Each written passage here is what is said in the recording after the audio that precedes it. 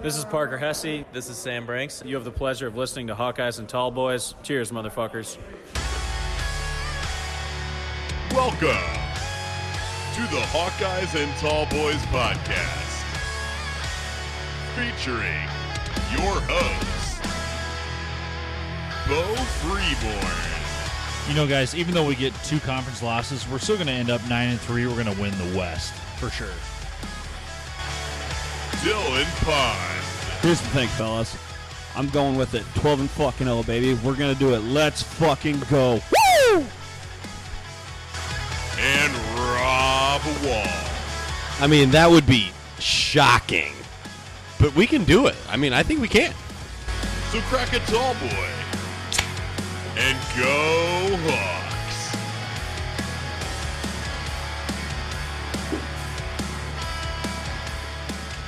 All right, welcome into another excellent edition of Hawkeyes and Tall Boys. My name is Rob. I'm Dylan. I'm Bo. Cheers, guys.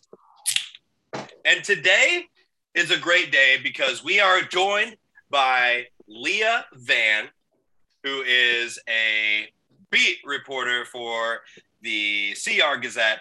So welcome, Leah, to our podcast. We're happy to have you to talk some Hawkeye sports, Hawkeye football. Thank you all for having me, and cheers. Cheers. Cheers, you guys. So, Lee, I hear you're a Texas Longhorn super fan. How did that come up? How did that come up? I went to undergrad there. Okay. And, yeah, so. So, is your alliance still with the Longhorns then, or are you a Hawkeye through and through yet? I'm with the Longhorns. Come on, y'all. I report on the Hawkeyes. I'm not a Hawkeye fan. Now, that being said, I would not be mad if the Hawkeyes had a really good season, like took me to the Rose Bowl or something, you know, like trying to manifest that, you know. Okay. We need you to manifest that. I was going to say, you remember Vince Young running it in at the Rose Bowl versus USC? You don't? You know, it's funny. I went to bed because it was past my bedtime. So I actually didn't get to see that moment, but I saw it on the front page of the newspaper the next day. And I was like, oh my God, I can't believe I missed that. And I think they showed it last year during the pandemic. They did like a rerun of the whole game. And I was like, wow, I just realized like I've actually never gotten to see this moment because it was past my bedtime. Like I had a really strict mother. I mean, I guess it plays on loop on Longhorn Network like all the time, and you'll like pass by it in the gym on campus. But yeah, it's like one of the greatest college football games of all time for sure. Oh, absolutely, hands down. Absolutely. How do you feel about the move to the SEC? I'm all for it. I'm all for it, y'all. I mean, it's the best business move. It's the best recruiting move. Like, is Texas going to get their, ass handed to them the first, couple of years? Absolutely. But is it going to be long-term the better solution? Yes, because it worked for A&M. I hate to admit that, but I'm being a real, this is a real analysis here, right? And the fact of the matter is that they're taking a lot of those in-state recruits that they didn't used to take because they went to the SEC. It's a better brand of football, period. 100% right. So we're going to get into a lot of things today. This is our first episode for the 2021-22 season. So we are going to go through and preview, a little bit about, what the schedule looks like, what our predictions are, players to look out for. Leah's going to help us along the way with her inside information of all things that have to do with, things that we may not know about.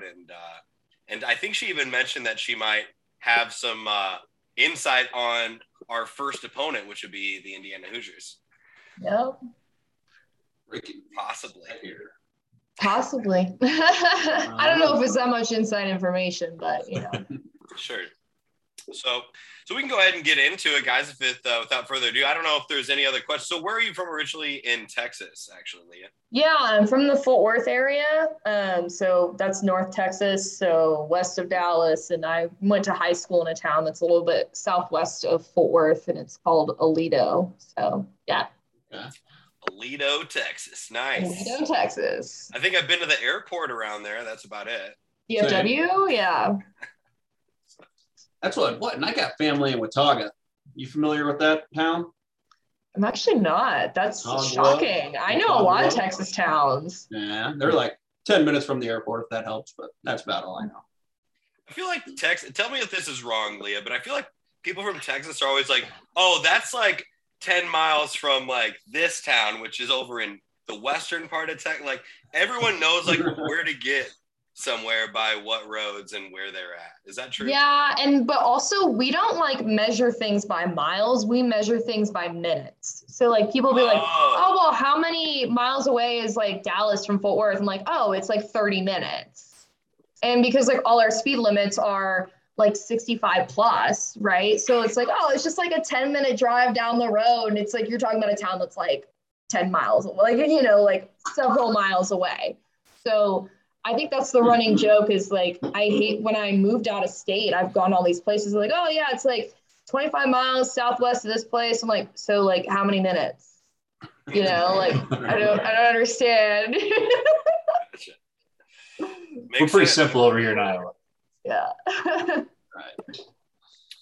All right. So we had some fall practices start. We had media day already.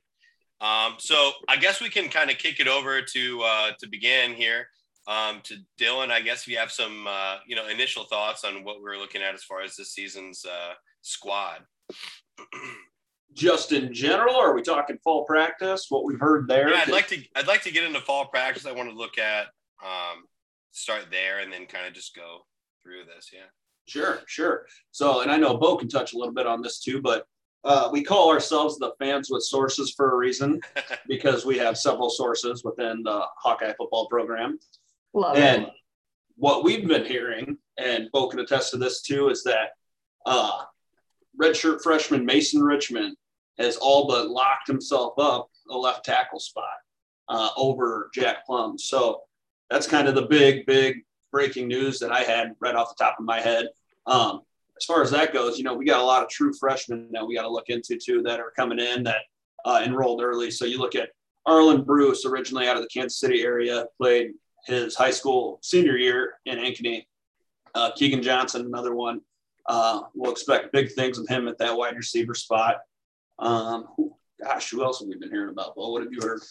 Well, to start at the O-line sounds like we're going to be shifting around a lot of guys from what I've heard anyway. I mean, the only lock we know right now is that Tyler Linderbaum's at center and Nick DeYoung's at right tackle. Best center in the country. So it's not close. We've heard a lot of things about, everybody knows about Shooter breaking his foot, baling hay, the most classic Iowa thing ever. I was going to say, Leah, what were your initial thoughts when you heard an Iowa football player, hurt his foot baling hay? Be honest. I thought it was like the most on-brand thing to happen in the history of like on-brand like Iowa football things. And I think even Kirk Ferentz like laughed a little bit when he was telling us. And I was like, okay, so if Kirk Ferentz is laughing, then I can laugh. Like I'm allowed to laugh because I was sitting there like trying to keep my mouth like sealed shut, like because I was like, I am going to burst out laughing, and I don't want to laugh at somebody getting injured, right? But he'll get better, he's gonna heal. It's gonna be fine. Heal, huh? Yeah, it's gonna be fine. And thankfully, he'll hopefully only miss one game. Sounds like he may be back for week 2, so that's obviously super promising. I don't know if he'll be back for week 2, but I think he'll be back at least by midseason. At least it's what Kirk was saying at media day, because you got to think he's got to like rehab it a little bit, get in shape, and earn his spot back. Honestly, I mean, Justin Britt's right behind him too, and then you've got some other guys that might want to take the reins. It's a competitive position. Well, there's a lot of key freshmen coming up too, so that's big time huge. A lot of young faces on that interior offensive line, so that's great to see. You think of guys like Tyler Ellsbury, our boy, that we're obviously rooting for, but then Bo Stevens, another one who not necessarily in the 2 deeps yet, but one to keep your eye on too. So a lot of guys in there that can step up, and the opportunity's there. And Leah, you can attest to this too, but I think the biggest thing coming out of that, the fall practices, and then obviously the kids' day, is that all the playmakers we have. So obviously not only, Tyler Goodson and Gavin Williams, but also the other Williams, I'm blanking on his name right now. LaShawn looks legit. Like he looks ready to go. He looked awesome. And I think I was talking to Liddell Betts, and he said that there's a chance he's going to see some playing time like on the field this year. So I'm excited to see all of those backs. I think they're going to be a good group. And then like Dylan said too, you got Arlen Bruce and then Keegan Johnson. Sounds like Keegan Johnson's already Big Ten ready to play, on top of Tyrone Tracy, Nico Reganey, and some of our other playmakers we had last year. But I mean, it's just really exciting to hear all the potential we have and all the talent we have. And then on top of that, the leadership that those seniors and juniors are really showing to those young guys that are going to make this program really good for the next couple of years. Oh, absolutely. And, if we were talking about this last year, to end the season, you think about losing Brandon Smith, losing Amir Smith-Marset, I would expect more of a significant drop off, or at least that's what we're used to as Hawkeye fans. But that just goes to show you the hell of a job that Kelton Copeland has done, recruiting and restocking this room. And, the cupboard's not crazy full necessarily, but it's full with young talent that has, the potential to do some great here as Hawks. So I love to see it. After seeing the Kids Day in person, Leah, who would you say is going to be the person that's going to most surprise everybody this year on the offensive side of the ball, whether it be a skill player, quarterback, or even an O-lineman? Ooh. I will say Spencer looked a lot better. Like, he's looked the best that he's ever looked. I know that people get real, sensitive about Spencer Petras, but he seems like he had command. He was telling me about the technique he was working on with his quarterbacks coach this summer. And so I was kind of keying in on okay, how is he placing his feet and turning his body? And is he leaning too much on his back foot? And he wasn't. He was definitely keyed into his technique, had chemistry with his wide receivers. I think we'll be surprised by how well or how much Spencer has improved. Keegan Johnson, obviously, I don't know how much he's going to get the ball. That's the thing. Wide receivers on this offense, that's a battle. That's a competition to get this ball. So, I think Keegan, if afforded those opportunities, could really be this breakout star. And, there are the people that are going to make an impact, like Tyler Goodson, Tyrone Tracy, but yeah, I think those two could be great. I love what I saw out of Deontay Vines. I don't know if he's going to play or not. That's the thing. So, yeah, I mean, there's quite a few. Oh, absolutely. Perfect. Can you hear me right now? Yes. Yeah, we got you. I was like, what is that? No, but I think you're absolutely right. What's interesting? Connor Colby is in the 2 deep under the right tackle. And so we got to be able to protect Spencer in order to get these throws off. So I'm really excited to see what it's going to look like. He's straight out of Cedar Rapids. 298. So he's got an awesome mullet too. Yes, he does. I tried to get him to talk about it a little bit, and he was shy with me. He was just yeah, I just decided to grow it. I was like, you care to elaborate? There's a lot of interesting hair on this offensive line. Yeah. Talk about Kyler Schott, talk about Connor Colby. Can we have a conversation about the hair on this this team as a whole? Dude, too? What about Monty Pottebaum? I love that dude's hair. That thing is nasty. Yeah. I have not talked to him yet, but I need to. And then I asked Seth Benson, who I know defense, we're not there yet, but I asked him, I was like, what shampoo commercial would you have for your hair? What would you like to be? And he was like, I don't know. I just use the soap off the walls in the locker room. Oh, I was like, come on. No, you got to come at me with Pantene, Head and Shoulders, Garnier Fructis, give me some sort of material. And so I told him to come to get back to me, and he knows I'm coming to ask that follow-up question. Hell yeah. Well, that's a great transition. So we'll talk about the defensive side of the ball, because I think we covered quite a bit of the offense. I mean, I think we're obviously really excited about the secondary. They're super deep. It's probably the deepest that the secondary's been in the last couple of years that we know of anyway. And they're going to be very experienced. And a linebacking core that's got a lot of plaques and a lot of high praise. They haven't really done a whole lot. I mean, they showed a lot of promise last year, but this is a year to take a big step up and be a dominant force. I guess the only question mark that we kind of have is the D line. I mean, what is your thought on, the Iowa's defense in general? Obviously. Go ahead, Leah. Oh, I didn't know if you were asking me or not. You're fine. Go Sorry, ahead. I'm just going to jump in. I think the defensive line, I know last year when I was like watching some of the games, it took like 2 or 3 games for that to come together. And then it ended up being, amazing, right? They can't do that this year because they got 2 really big, like ranked opponents right off the bat. And so that's the one thing that has me a little bit worried.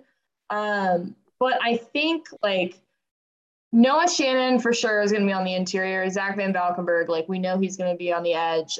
John Wagner and Joe Evans have been kind of like trading off on that other side.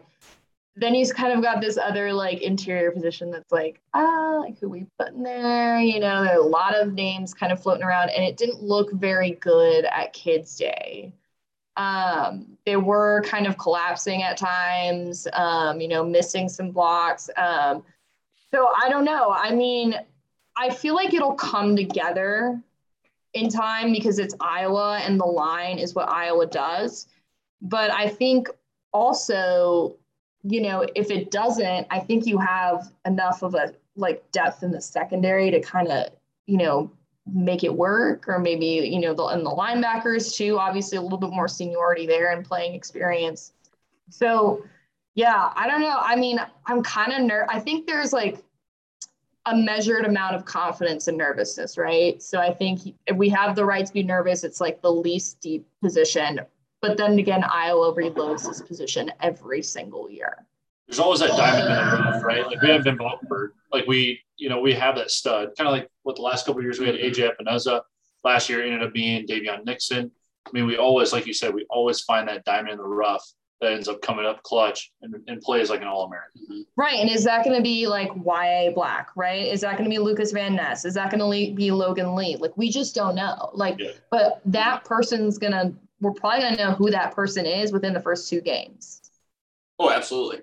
Absolutely. And that kind of leads into my point, which, yes, the defensive line is a question mark. I totally understand it. But when you got fucking Jack Campbell behind you as a future all-pro NFL linebacker, I don't think that's hyperbole. I really don't. I think he's going to be hands down your defensive player of the year in the Big Ten this year. We've just seen far too many glimpses of him where if he can stay healthy and not get mono or get COVID or any other bullshit, he is without a doubt the best defensive player in the Big Ten. So if our D-line can be serviceable, and then you got him with the linebacking core followed by Seth Benson and Justin Jacobs coming in when they're not in the cash, that is just a stupid amount of talent right there in that front 7. And then, mind you, we're returning everybody from that secondary. I don't know why people aren't more excited about this defense. Yeah, I get we have the question marks, but this is a legitimate championship defense we got. Justin is supposed to be really good. A lot of the coaches have spoken really highly of his athleticism. And, I think I had the other writer that was helping me out at Media Day do that story. So that's going to be coming out later this week. But nice. Yeah, he's supposed to be like another promising, like young guy who's going to kind of step up. Mm-hmm. I remember watching his highlight tape from high school, and we were like, this guy's going to take somebody's head off. So here's a question for that. So both Benson and Campbell are both young. So are they both juniors? Yeah. Or one's junior, one's sophomore? Either way, does that mean that Justin's going to stick around for a while? Yeah. I mean, is he going to be able to – I mean, is he going to get enough playing time to want to stick around, to want to get into that starting spot when he's a senior? Oh, absolutely. He's sticking around. He ain't going nowhere. Hey, I'm just throwing that out there. You just never know. I mean, just remember, like – the COVID year does apply to everyone. True. So, or at least I think it's the upperclassmen. And so, yeah, okay, you've got 2 juniors, and I don't know. I mean, usually if you're a high-level guy, you want to leave before you're sticking around for a 5th year, right? Like a COVID year. But, one of them, if they stick around, I mean, I don't know. Right? Like, I don't know, there's a balance. It's going to be interesting over the next couple of years, how many players are going to enter the transfer portal. Also, like, how many players you're going to see, like, in recruiting classes, which are going to inevitably get smaller because there are going to be those upperclassmen who do want to stay and do want to get use that extra COVID year. And you don't know when that's going to happen until the end of your season. So you may have a full recruiting class and then all of a sudden you can't put all of them on scholarship. Right. So it's going to be a huge gamble as far as like that kind of stuff. I mean, you already saw, like, no offense, like left in the off season, he was at the center position. And, you know, that's a huge impact that we're going to see the next couple of years. Oh, absolutely. Absolutely. And that's what everybody's freaking out right now about Iowa's, 2022 class. And for those people that are, I totally understand it, the reservations and whatnot, but everything you're hearing Tyler Barnes say right now is we're taking 15 and we're done anyway. So, that tells me a lot of those guys within, the team are planning on sticking it out. And I'm just going to hold on to my false hope that Goodson's going to be back, Linderbaum's going to be back, Campbell's going to be back, and we're going to win a national championship next year. Let's go Hawks. To that point, though, too, I mean, you got to think about coaching. Those guys, not only they want to stick around because they love the University of Iowa, they love football, but they love their coaches and they trust the process, too, that, hey, if I stick around, we're going to do something great here. Not only that, but I have an opportunity to go to the NFL after another year. So there's a lot of also, they can make money now. Yes. Yeah. So that's point. No longer like, yes, you can make a lot more money going to the NFL, obviously. Like, it's no longer that much of an argument, right? Like, oh, I can just leave and start making bank. Like, no, you can already start making some bank here. I mean, Kyler Schott selling his sweatshirts and stuff, that's not going to sell anywhere else outside of Iowa, right? Oh, Linderbaum has the same thing. He's got his own website and everything. Bomb Squad. Oh, yeah. Bomb Squad. I love it. I was like, I might get some merch. So and Iowa represent. But no, it looks really great. Rob, speaking of that, you need to get some merch from Kayvon Merriweather, your guy. Yeah. I don't know if he's getting anything out there, but I love Kayvon. You got to get him out there. Yeah, that's Rob's guy. So he was my pick last year, or I don't know. Year before. Might have been the year before to break out, and he never did. And every time I saw him, I was like, Kayvon, come on, you're my guy. And so now that's hilarious. I asked him if this would be his breakout year. This is his year. I was just going to say that. I definitely think. He is hands down the best. He's the best interview, by the way. Like, he is so much fun to talk to, like so lax, so chill, but also funny. But I mean, he really showed up spring ball, that spring open scrimmage. He had an interception. I think it could be a wild card on that secondary. Him and Terry Roberts. And I know that Terry Roberts is still behind, was it Charlie Jones? Where am I looking? Yeah, I need to get this right? Yeah. He's Riley Moss. No, he's behind Riley Moss. I don't know why I get those two mixed up. He's I think Terry Roberts is gonna show up too. So see, and that's another thing. I went on a rant a little bit ago about how good our defense is gonna be. And you look at that secondary, not only is that secondary absolutely stout, but the depth is there as well. You talk about Terry Roberts, you talk about Kayvon Merriweather, another one. Xavier, I was going to say Xavier Foster, that traitor from Oskaloosa, but so Xavier Williams, another one. Like, the depth's there. I am just not worried about the defense whatsoever.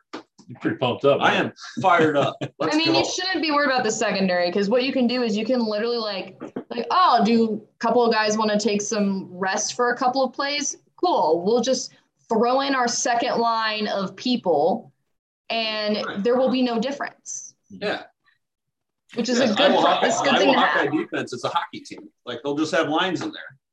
So when we're in the Big Ten championship against Ohio State and they're subbing out lines of, 4 and 5 star wide receivers, we can do that with our 3 and 4 star cornerbacks that are just as good, if not better. Shout out Phil Parker's player development. I'll tell you what's weird though. It's weird having to lean on our secondary. It's like the yin and the yang of previous defenses. Where the question mark is the D line, and normally we get to the quarterback so we quickly, so we don't have to worry about the secondary as much, having to cover people for so long.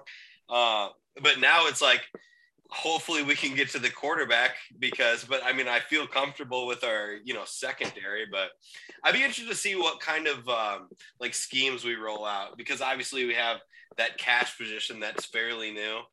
And so if we're going to be going a lot of nickel maybe, or dime packages, I don't know, it depends. I know that people run a lot in the Big Ten, so it's probably just going to depend on who we play, right? We're going to start out with Indiana.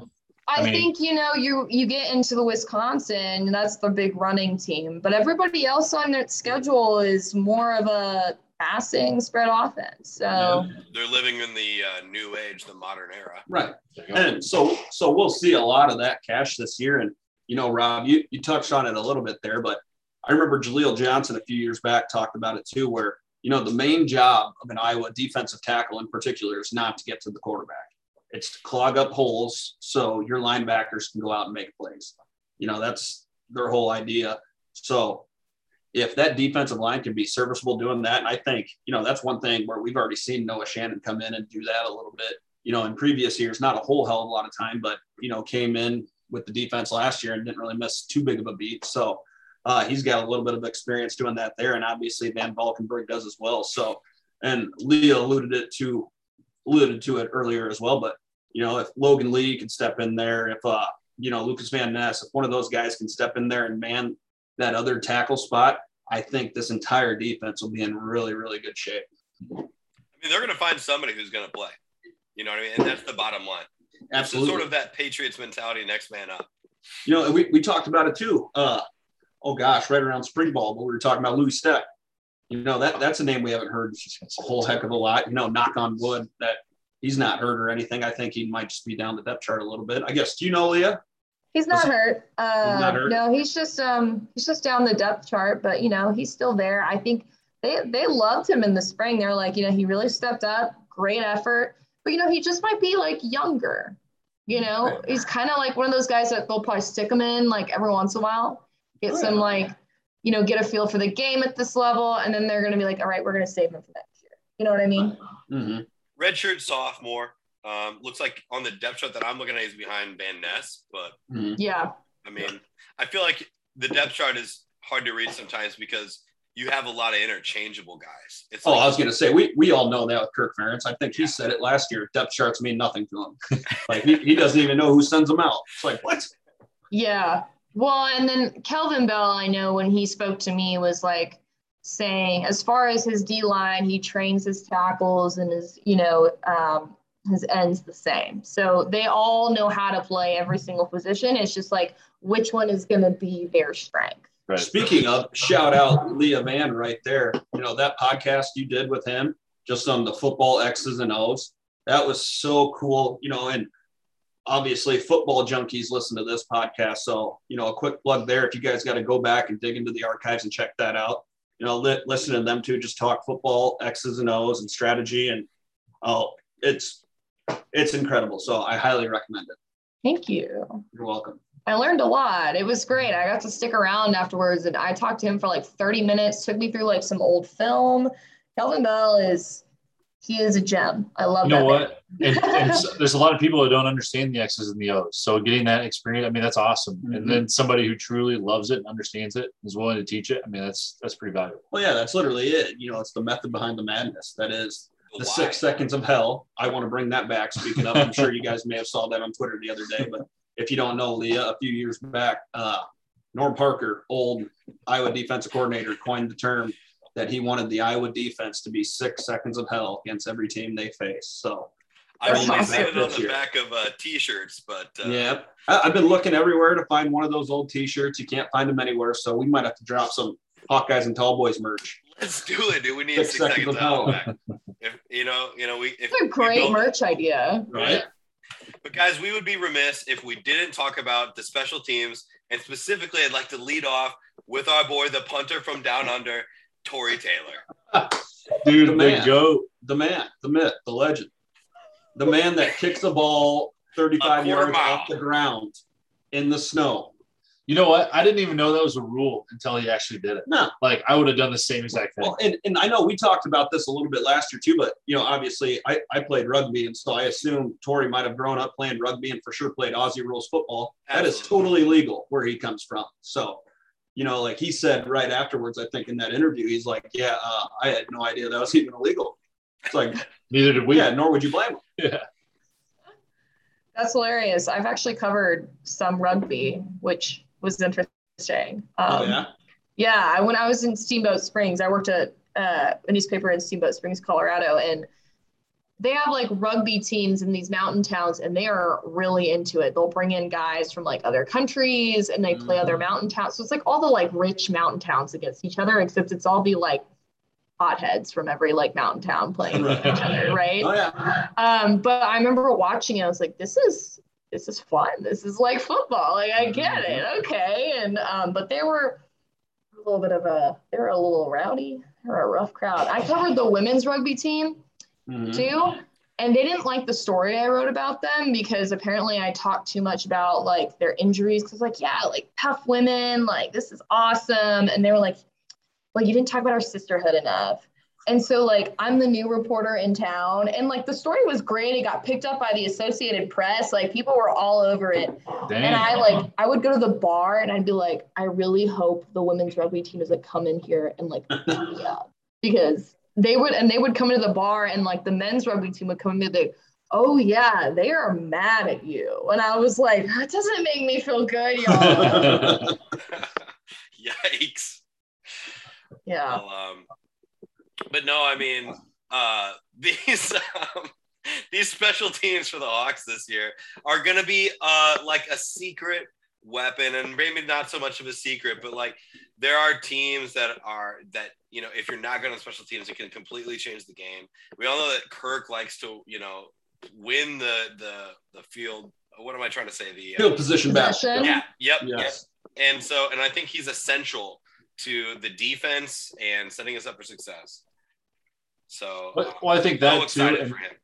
And finally, Caleb Shudak finally gets his spot. His time to shine. You know, and we were blessed with Keith Duncan, but it sounds like we're basically getting passed the torch from one to the next, who's going to be just as good, if not even better. So and Miguel Rosinos, y'all have had two good kickers in a row. You're right. Y'all roll. Oh yeah. And we've definitely been blessed there, no question about it. And you know, everything I hear, you know, I followed the Iowa Rivals message boards, and Miguel Rosinos' old man's on there, and so he's a big special teams guy. Yep. So he was talking about it a little bit, where, you know, he said, "Okay, guys, you have absolutely nothing to worry about. You know, Shudak's been right there. You know, him and Keith Duncan were neck and neck the whole time, and Keith always got the nod because he had the experience. So he's right there. Obviously, handled kickoff duties last year, so we're going to be just fine. If anything, you know, I think they said that Duncan was slightly more accurate, and of course, this was the past couple of years, slightly more accurate, but, you know, on long balls, you wanted Shudak in there. So love to see it. I think he's going to kill it this year and, you know, probably kick a game-winning field goal versus Nebraska, and like all of our other kickers do. Or at least hit a couple, right? Like, I'd be okay beating Nebraska by more than 3 this year, please. He needs to blow him a little kiss, though. It's Black Friday tradition at this point. I think you have to kick. You know, if we could blow them out in Lincoln, I think that'd be all right. Like we used to do with Noah Fant. Well, I wouldn't complain either. But, you know, again, it's tradition. Blow a kiss to Scott Frost and the boys. Love it. So Charlie Jones seems to be like solidified as our kick return guy. Yes. Are we gonna see like? Because I saw Arlen Bruce was listed down there too. I'd love to see some of our younger players get the chance to return kicks. So LeVar actually said a lot of guys have been trying out that position. Terry Roberts has also been kind of trying his hand at it. He did it in high school. He was like all-state or something. He was like really good at it in high school too. And he's also like a great gunner, right? But yeah, so it's going to be, I think he said, you know, he's put Nico back there. He's put Tyrone Tracy back there. Like, he was listing off all these players. He's like, yeah, I'm just like trying a bunch of people. Trying to clear the ball. Yeah, because I mean, all of them are perfectly capable. But Arlen, that I could see that, especially as a younger guy that you think can contribute and is very athletic and very fast, very quick. Keegan, maybe. I don't think he said Keegan though. Like, but yeah, I know that there's going to be a lot of options. There was one more that I can't remember, but I'll think of it later. So while you're thinking about that, it's funny, like, don't laugh at me guys for doing this, but I watched an Iowa versus Iowa State simulator on YouTube the other day because I was just bored. Of course. And Terry Roberts was the one returning punts and kicks, and he actually, simulation-wise, did fairly well. So, well, there you go. So it makes sense that he was trying out back then. What's his Madden rating? That's what I'm curious on. What's that speed? Well, it'd be NCAA. It'll be mentioned in my story 14, right? that comes out this weekend. So. Yep. Perfect. Quick plug. quick plug. So I guess with nothing else, guys, do you want to get into our mailbag and then go to the schedule? Yeah, perfect. And then do predictions?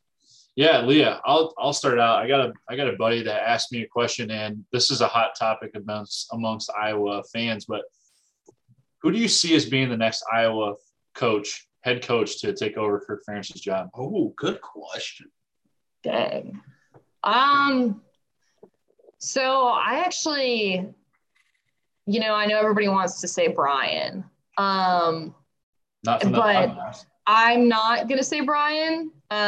Just off of the things that I've heard from people, and I think he also is he likes being offensive coordinator. I don't know, but I actually heard LeVar Woods might be a good contender at head coach, which it makes sense to me. He played, and he coaches special teams, but he pretty much does everything. He's also he's kind of got that presence about him, kind of soft-spoken, but also very measured, but also approachable. I could see him being the next head coach. So, Leah, I like where you're going with that. I think LeVar would do an excellent job. I feel like there's some Hawk fans that might be listening, and primarily in the older generations, who say, nope, absolutely not. LeVar has no head coaching experience. I don't think he's the one. I think he needs to go to Maine and coach for the Black Bears and see how that goes first. How would you answer that? I mean, I wish I had a list of guys that, were not head coaches and then got head coaching jobs and did a good job. Because it's definitely not the first time that's ever happened. It's not like reinventing the wheel, Mm-hmm. right? I think that's also, I think that could also be a response to a lot of people have to men of color taking over head coaching positions. A lot of times you see a lot of guys who don't have, that's not a good example. You see a lot of guys in the NFL, right? And you're looking at the shortage of men of color coaching in the NFL as far as head coaching positions. And people say, well, they're not qualified. Why don't you think they're qualified? Right? Why? Why haven't they had a head coaching experience before? And so, that seems to be a big rebuttal for a lot of people. And so I don't mean to call them racist. I'm not assuming anything, but I will say that it is a bias. It's an unconscious bias that a lot of people have, especially when it comes to these head coaching jobs. And I think, you don't knock it till you try it. Right. And a head coach is more of it's a lot of administrative stuff, right? Mm-hmm. It's not yes, he's controlling, he's overseeing everybody and what they're doing, but the position coaches are really putting together the pieces of the team that they're in charge of. Right. And so, I think that's not relevant. I think he's experienced enough. No, absolutely. And to what you said there, you think of, who's the defensive coordinator or offensive coordinator for the Kansas City Chiefs? Is it Bieniemy or Bieniemy? Anyways, whatever his name is. Thank you. Bo's looking it up right now for me. And another one of those guys, great example there, because, you got guys all over ESPN wondering why this guy hasn't a shot. Eric Bieniemy. Yeah. So, they say he's the one that's next in line to take over for Andy Reid, but they haven't even named him coach in waiting yet. So I definitely think that's totally a fair point, and I'm with you there. I don't think it's necessary for NCAA football head coach to necessarily have that experience. And you look at a guy like LeVar Woods, who coaches special teams at the University of Iowa, and it's not like that's just one single position group, where he's more like a CEO just for the entire special teams unit. You look at punt team, punt return, kickoff, kick return, field goal. I think that's it. But still, that's an overview. I'm looking at, this is also NFL, Sean McVay. He was not a head coach. Yep. Okay. And then a lot of people, when Cliff Kingsbury, now granted, he went from head coach of Texas Tech, which, by the way, he got fired, right? Got let go. And then all of a sudden he gets a head coaching job up in the NFL. What made him qualified? right? Absolutely. But also like a lot of it has to do with like systems and what are your specialties. And like for Cliff, the whole compelling argument was like, oh, well, he's coached quarterbacks and he's coached the quarterback that is going to go to Arizona, right? And so, I mean, there's so many other, like the resumes of coaches, the way that we as like regular people read them, we have no way of knowing. And Kirk Ferentz was an offensive line coach for a long time and then got a head coaching job. So, you know, it's like, we don't know. Oh, absolutely. We don't know what makes them qualified. We're just people. And, you know, Leah, too, I do got to defend my fellow Iowans here because, you know, back in the time when Iowa last hired, you know, a coach, because us Iowa Hawkeyes have been blessed with only 2 coaches since, 1973, whereas, you know, your Longhorns have had like 2 in the last 5 years, but but yeah, I think, you know, us So many Iowans coaches. Sarkisian, that's the other example. I don't even, has he been a head coach somewhere? I don't know. He if was he an has. OC at Alabama, right? Before he came Yeah, over. he was offensive coordinator. Was he a head coach for USC for a minute though, or no? I don't think he was Sark head was. coach though. Okay. I think he I don't was know. under what's his name? The guy that got canned. Lane Kiffin. I forget his name too. Yeah. He was not a head coach. He quarterbacks coach, associate head coach. Yeah, he was under Seattle Seahawks. Why am I blanking? Pete Carroll. Pete Carroll. Mhm. Yeah. Gotcha. Yeah, Interesting. this is his first head coaching job, and he's moving schools. Okay, I'm not gonna say he's gonna do well. I have no idea. I don't know how he's gonna do, but like, I'm just saying. But yeah, I always got to find their next 20-year guy because we don't want to fall into that Texas hole where you're hiring new coaches all the time. And I know, and changing up systems. And Iowa's got their system. They've had it since 1973. We want to keep it that way. And you know they're gonna choose someone in house. Yeah. It's the Iowa way. You're gonna, you know, to keep the system. They're not gonna go outside the system. Like, I'll throw out a wider or not necessarily as known name, but Jay Norvell out of Nevada. I could see him potentially getting an interview. What's his tie to Iowa? He played in Iowa. Okay. Played Braden Fry. So he's one I can Bob think Stoops. of. I think he's still at Nevada anyway. he was Bob at Stoops. Texas for a bit too. Was he really? I didn't know that. Offensive or defensive coordinator. He was one of our. He was there when Charlie Strong was there. I'm fairly sure. Gotcha. Did not do well, but he's done well everywhere else. Right. It's a Texas That's problem. okay. Yeah. And I heard Rob throw out Bobby Stoops. I still think Bobby Stoops is going to be the guy, but we'll see. Okay.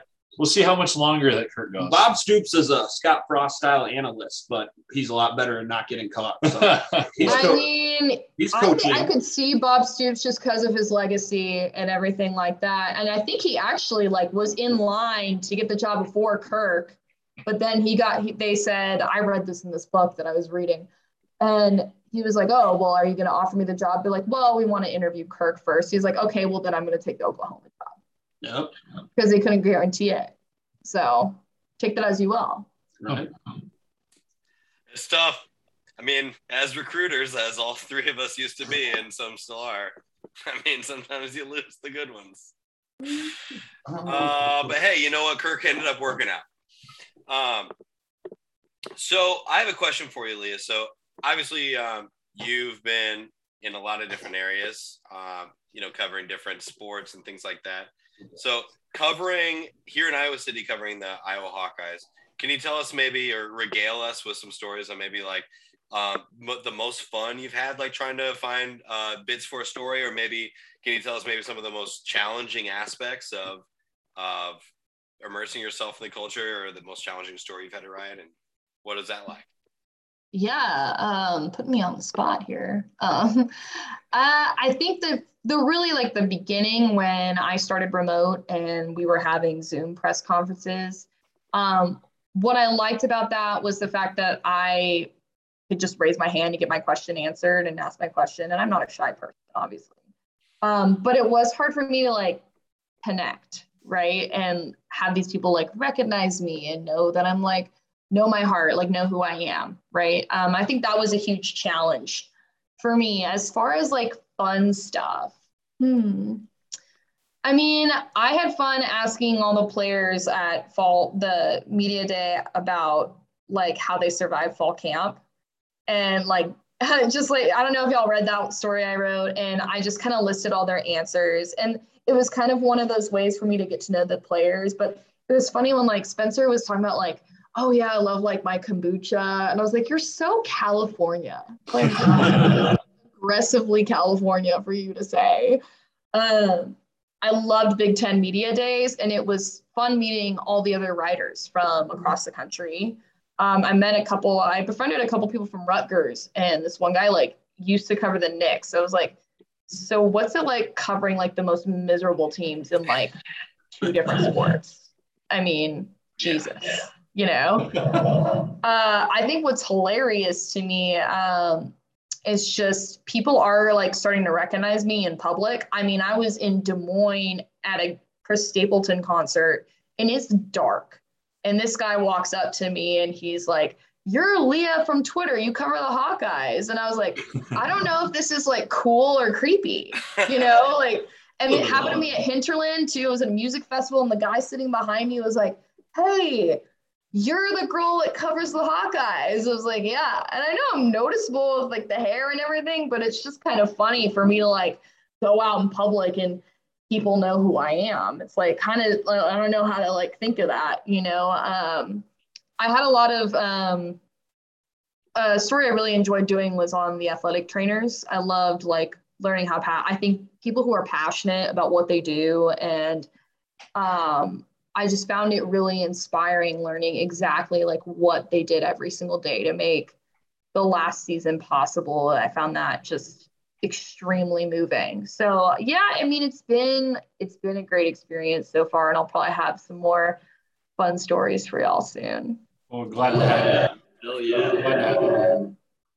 That reminds me, I do need to tell this quick story. I think I've told it on the pod before, but this leads into a question for you, Leah. So I went to Iowa from 2012, 2016.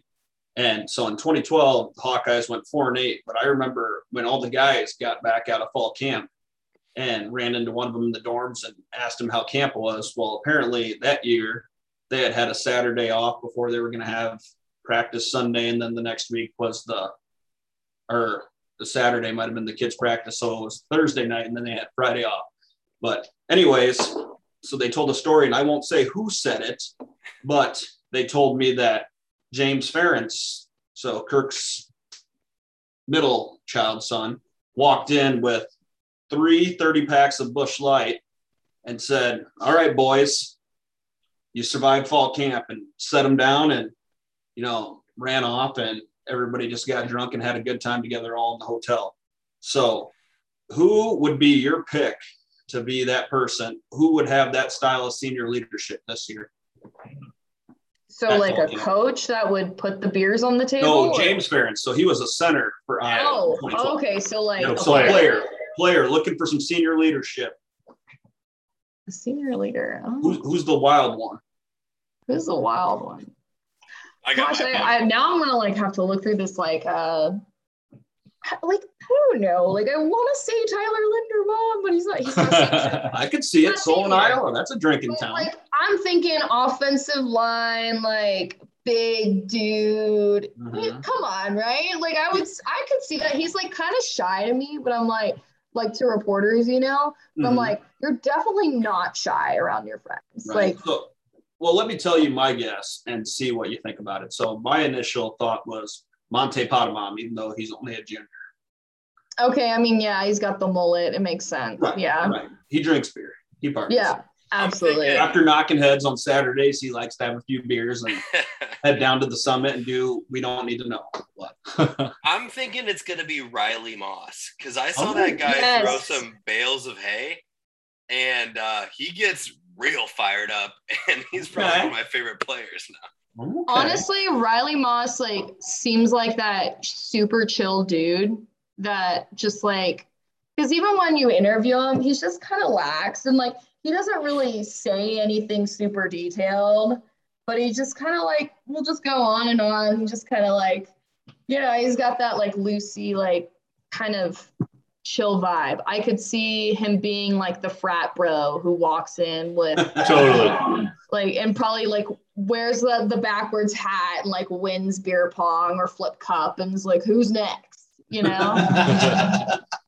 I could see him winning like beer pong or flip cup and being like, let's go. That's what I would think. I like it. I like it. Okay. And then we do have one mailbag question that comes from old buddy Connor. And so he wants to know, and this is just for all of us, we can just take our quick picks, but which Hawkeye player will make the most from the name, image, and likeness bill? Football only, right? Football only for this question, yeah. I think I'm going with Tyler Goodson. I think he's got it down. I think a lot of people are going to be on him. He's going to have a lot of commercials and then merchandise, stuff like that. I think. Okay. I'm going to go with an undercover pick. I'm going to go with Tyler Linderbaum. I think they get him for like a Poncheros commercial or something. Like after I knock some heads on the gridiron, I head down to Iowa City's Poncheros and get me a burrito, double rice, extra meat. Rice. That's an odd order. I order Poncheros a lot. I've never seen anybody order double rice. Are you serious? That was like a drunken bastards thing, like every night when I was going to school down double there. rice, double meat. Yeah, double rice, double meat. Okay, all right. I'm not going to knock you because I haven't tried it. Well, there you go.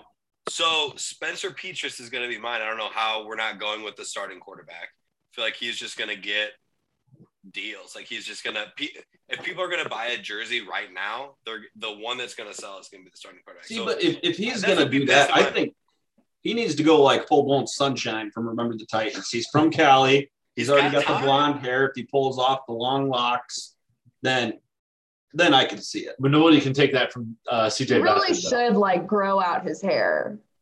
Out of everybody on the team, he should be the one.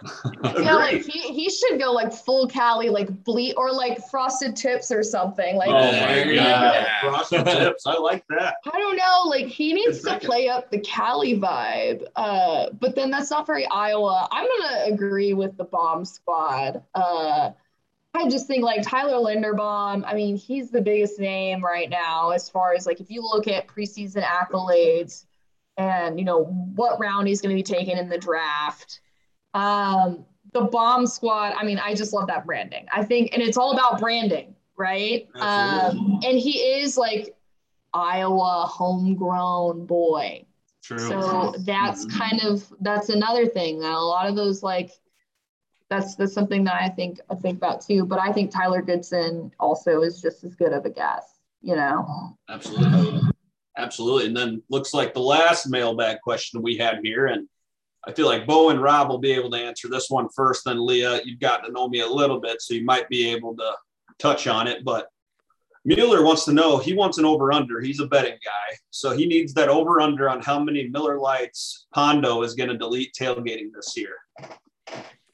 A total number? The over-under, yep, a total. So you got to think 7 home games. Oh. Mm-hmm. Okay. I'm going to say over 200.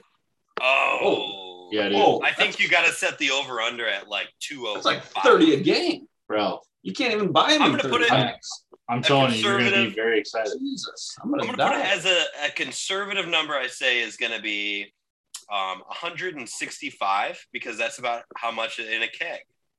Oh, okay. You guys think I get a keg down by the end of the season? You can get a keg down. Oh, y'all weren't kidding when you drink up week here. one and just see, just keep some air flowing in there, pump it a couple times a day, and see if it can last 3 months. I think that'll work. What do you think, Leah? Damn, I mean, I was thinking like 140, 150, but now I'm just kind of thinking. Have you seen his mullet? I think I'm a little too low, but I don't know. Have you seen the mullet? I don't know. I mean, I guess like for me, I'm a lightweight, so it's just kind of when guys tell me like how many beers they drink, I'm like, oh, it's absurd. You know, like okay. Well, that's what I had the same conversation with my girlfriend a few weeks back, and when we saw the question, I was like, yeah, probably 60 or 70, and she just gave me that look. She's like, that's low. It's like, oh. I mean, like 10 per game. I don't. Wait. See, that's what I was thinking. 10 per game because it's only tailgate. You know, this is home games, so okay. But you also have to think we're going to start the 3:30 games, you're likely going to start anywhere from 6 to 8. Correct. And so you can drink 10 beers in a matter of 2 hours. Like that's not going to be that. Especially Miller Lite, I guess. Yes, exactly. Like a quality beer like that. I'm with you. Yeah. Well, so Miller Lite's your jam. Oh, absolutely. That's what I used for the beer mile in college. So What was your time? it was a 12:55. That's pretty solid. Oh, Yeah. Yeah. I did puke though, and I should have had a penalty lap, but oops. during or after? It was like around the third lap. I had like a little spit up, and like you're supposed to take a penalty lap if you do that. And I was like, I'm not fucking taking it. Penalty lap. Hell no. God no. So yeah. Well, cool. Well, thanks for all the mailbag questions, everybody. So Yeah, I think the last thing we need to get into is just the upcoming schedule. We don't need to go through every single game, but just kind of want to get everyone's thoughts on, what the regular season record is. Rob, we'll start with you. We start out with Indiana and Iowa State, and then go all the way down and finish our last game with Nebraska on Black Friday, November 26th. Do you have any prediction on the year or any upsets? Who you think we're going to lose to or win all 12 games? What do you think? Sure. I'm glad you started with me because I think I said this before the podcast when we were just talking, but I honestly think that I know that it looks like we have a tough schedule if you're looking at the schedule. And we looked at the schedule, this year's schedule, if you guys remember, 2 years ago, because we were like, oh man, next year's schedule kind of seems all right. And then, but the schedule after that, though, that one is going to be rough. And so here we are looking at it. And I honestly think that we're going to go, I was going to say 12-0, but I think we're going to go 11-1. I think we take a big giant leap forward. I think, I as a side hustle, I actually drive Uber sometimes in Iowa City. And I happen to give a ride home to, and I'm not going to say his name, but shout out to this guy if he is listening. He was like one of the quarterback coaches. He was like a grad transfer. I don't even know. Grad assistant. Yeah, I think that's what, and I was like, well, tell me about Spencer. Like, how's he looking? Whatever.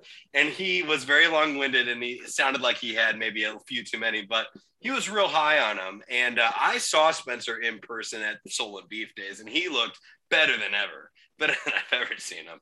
And so I actually think that he's going to be the key to this team taking a step forward. I'm not worried about our defense. I think that we're going to be a team that can contend, and I think that the only game that we lose is going to be at Wisconsin. That's pretty awesome. I like that. And I'm going to be more of a realist instead of an optimist. I think we go 9-3. Unfortunately, my first loss is at Iowa State. Okay, hold on. Precursor before he finishes. I shouldn't say moron. I shouldn't be calling names. I'm better than that. But this guy has predicted Iowa to lose to Iowa State like the last 7 years. 3 years. That we've been doing this podcast. So Keep that going though. It's worked out. Right. That's what I'm saying. So I'm going to keep going with it. So I got Iowa State. I think, unfortunately, we're going to lose Wisconsin. And then the last one I really hate. I think I hate this more than Iowa State, but I think we're going to lose Nebraska at Nebraska. I think I'm more of a realist. I think 3 losses is probably about right. But, if we can get through the first 2 games of the year, I think that we can, if we go 1-1 or 2-0, I think that we can really do some damage the rest of the year and figure out some of those tough games. But again, it's going to rely on the shoulders of Spencer Petras. And from what I've heard, he's turned a leaf. And I think he's going to play really well this year, but just depend on, how we play as a team and how it's going to go week to week. Leah, what do you think? Yeah, so I think as far as the first 2 games, you are either going to take one or none, to be honest. So I think most likely Iowa will either be Indiana or Iowa State. Little bit more confident about them beating Indiana. Just because if Iowa State lives up to this hype that everybody's saying, which it's going to be, and especially, and I don't know if Iowa's defensive lines can be ready for that run attack. So, Breece Hall and everything. Wisconsin will be tough. So that's another loss. So I say, and then Purdue gave Iowa a hard time last year, but you're beating them a little bit later in the schedule. So I don't know. I know they have a wide receiver that's really tough to cover. Yeah.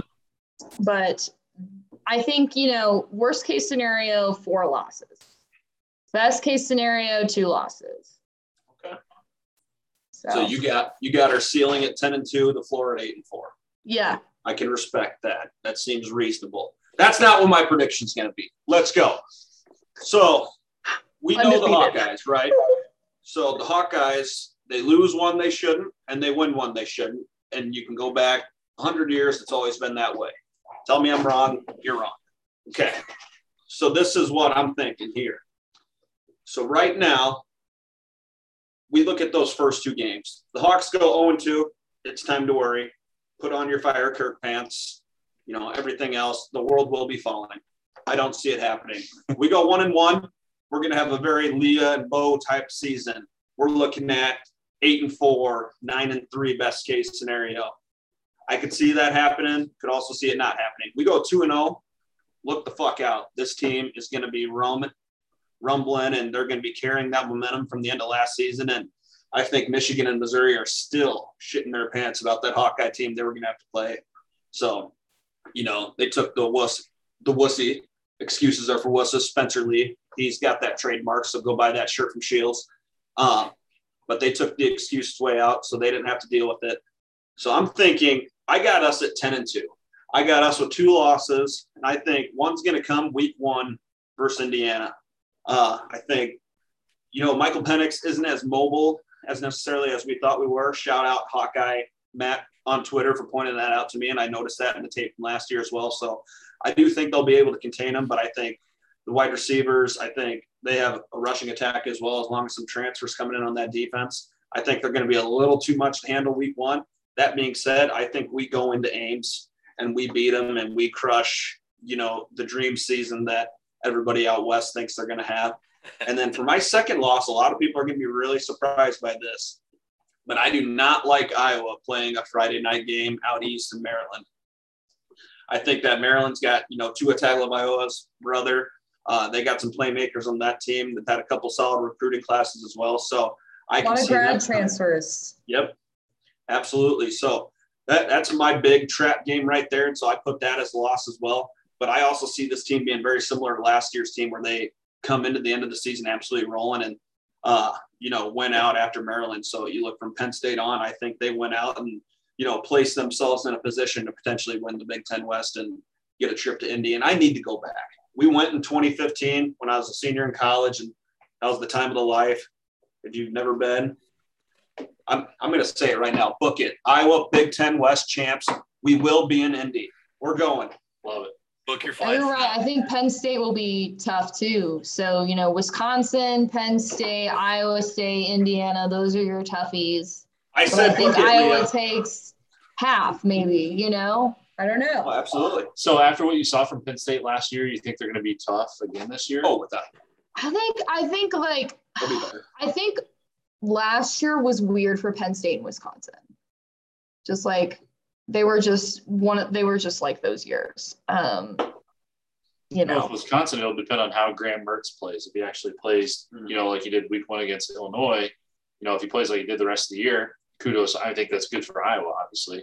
But with Penn State, I think their defense has to be a lot better, or else they're going to be fucked. That's true. Yeah. So, I don't know. I feel like Big Ten, it always comes down to the wire with y'all. Nobody beats each other by 50 points. So. Oh yeah, I think. I'm used to basketball scores. At least one of us will go out watching an Iowa game, and it will be heart related. So we've dealt with this for a long time. Well, that's the thing about the Big Ten that is different. It's just we just beat each other. And so it ruins everyone's chances to get into the college football playoff. That's why I've always been a big proponent of this, is expanding the college football playoff to more than 4 teams. I'd love to see an 8 team or even a 6 team with the top 2 getting buys. I think 8 is a good number. I really do. Yeah. 12 is too many. There's not 12 teams that are on the same level. There's no way. Right. No way. Yep. No, 8's a solid number. But if you take the winners from the Power 5 and then you take 3 at-large bids. Yep. I think that'd be a great thing. You know, we don't have enough time. I'd love to get your thoughts on like the new Big Ten, Pac-12, ACC alliance that we have going on. Yeah, That's about all of our opinion on it. But yeah, I thought it would be. I read an article actually the other day that was about how it would be cool if the Big Ten and the Pac-12 like formed like some sort of a super conference, and we had games like Iowa at Stanford and stuff like that. It would make sense because a lot of the academics align as far as Pac-12 and Big Ten schools. Mm-hmm. So, and even ACC, but yeah, the alliance was anticlimactic to say the least. I mean, I didn't expect like a super conference, but I expected there would be like some sort of immediate tangible change or something. Yeah. But it just sounds like, okay, we're just all going to be very uniform in the way that we make decisions. So like, you know, like COVID was COVID is still happening, but if we were having the same COVID situation as last year, right? And they had already formed this alliance, they would have all like said at the same time that they're going to play a season or they're not. That would be my example is how the alliance would work. What were your thoughts on your cohort's Doctorman's tweet today about what the hell's his name? Who's the commissioner of the Big Ten right now? Kevin Warren. Kevin Warren? Yeah, he feels the more he hears Kevin Warren talk, the more apt he would be to run the NCAA. That was a joke, wasn't it? That was absolutely a joke. That was sarcasm. Oh, I mean, have you seen Kevin Warren talk at all? Like, I literally wrote down a quote word for word from Big Ten Media Days about the college football playoff. He's like, yeah, we're going to like take the necessary time and effort to take the time to really make sure we dedicate the proper time to thinking about the college football playoff. Like that's a whole lot of nothing. It's like Gary Barta. It's like they all speak the same. They all just say a lot of like fluffy words. Wow. And then, you know, you go through those interviews and you're like, actually, he said absolutely nothing. Right. Absolutely. I gave him the benefit of the doubt with the COVID thing last year, you know, them trying to be the first ones. And I'm sure the university presidents were pushing up on him to, you know, make the decision he made. But then, you know, somebody, I forget what writer asked him about it, but it's like, yeah, how do you feel about your own conference not playing, but you're going to be able to watch your son play in the SEC this year? Oh, yeah, I'm super excited for my boy to play. And, you know, I think the potential of his team's unbearable, but yeah, no, we can't do it here. It's like, okay. I mean, it's a difficult situation. Like, I don't think nobody's like prepared to handle that, but no, and nobody handled it well by all means. No. But yeah, it's just hilarious. Not doing himself any favors. So, but all righty. I don't know if you guys got anything else, but Leah, you got any final thoughts? What'd you think about coming on the podcast? You want to come back? I absolutely want to come back. Y'all are a fun group, and thanks for having me. I love that I got invited. So I'm a cool kid now. Absolutely. Is your whiskey gone? What? Is your whiskey you were sipping on gone? It really it is. Well, actually, there's a little bit left. Hold on. Oh, there we go. Perfect. I was gonna say, like, you know, y'all drink tall boys. I drink whiskey because I'm, you know, I like to move quickly like the spread offense, whereas y'all move slowly like the pro style. So like, hopefully not that slow. We'll see this year. We'll see this. On that note, where's the end button? Yeah, you're like, okay, Leah's kicked off permanently. This girl sucks. No, seriously, it was awesome having you. I really appreciate you coming on. So perfect. So we close out. Anyone else got anything? I don't know. I was just gonna say we usually close out every episode with a little victory polka. So if there was anything else, we're gonna be hearing this song approximately 10 to 11 to 12 to 13 to 14 to 15 times this year. Let's go. Hell yeah. Perfect.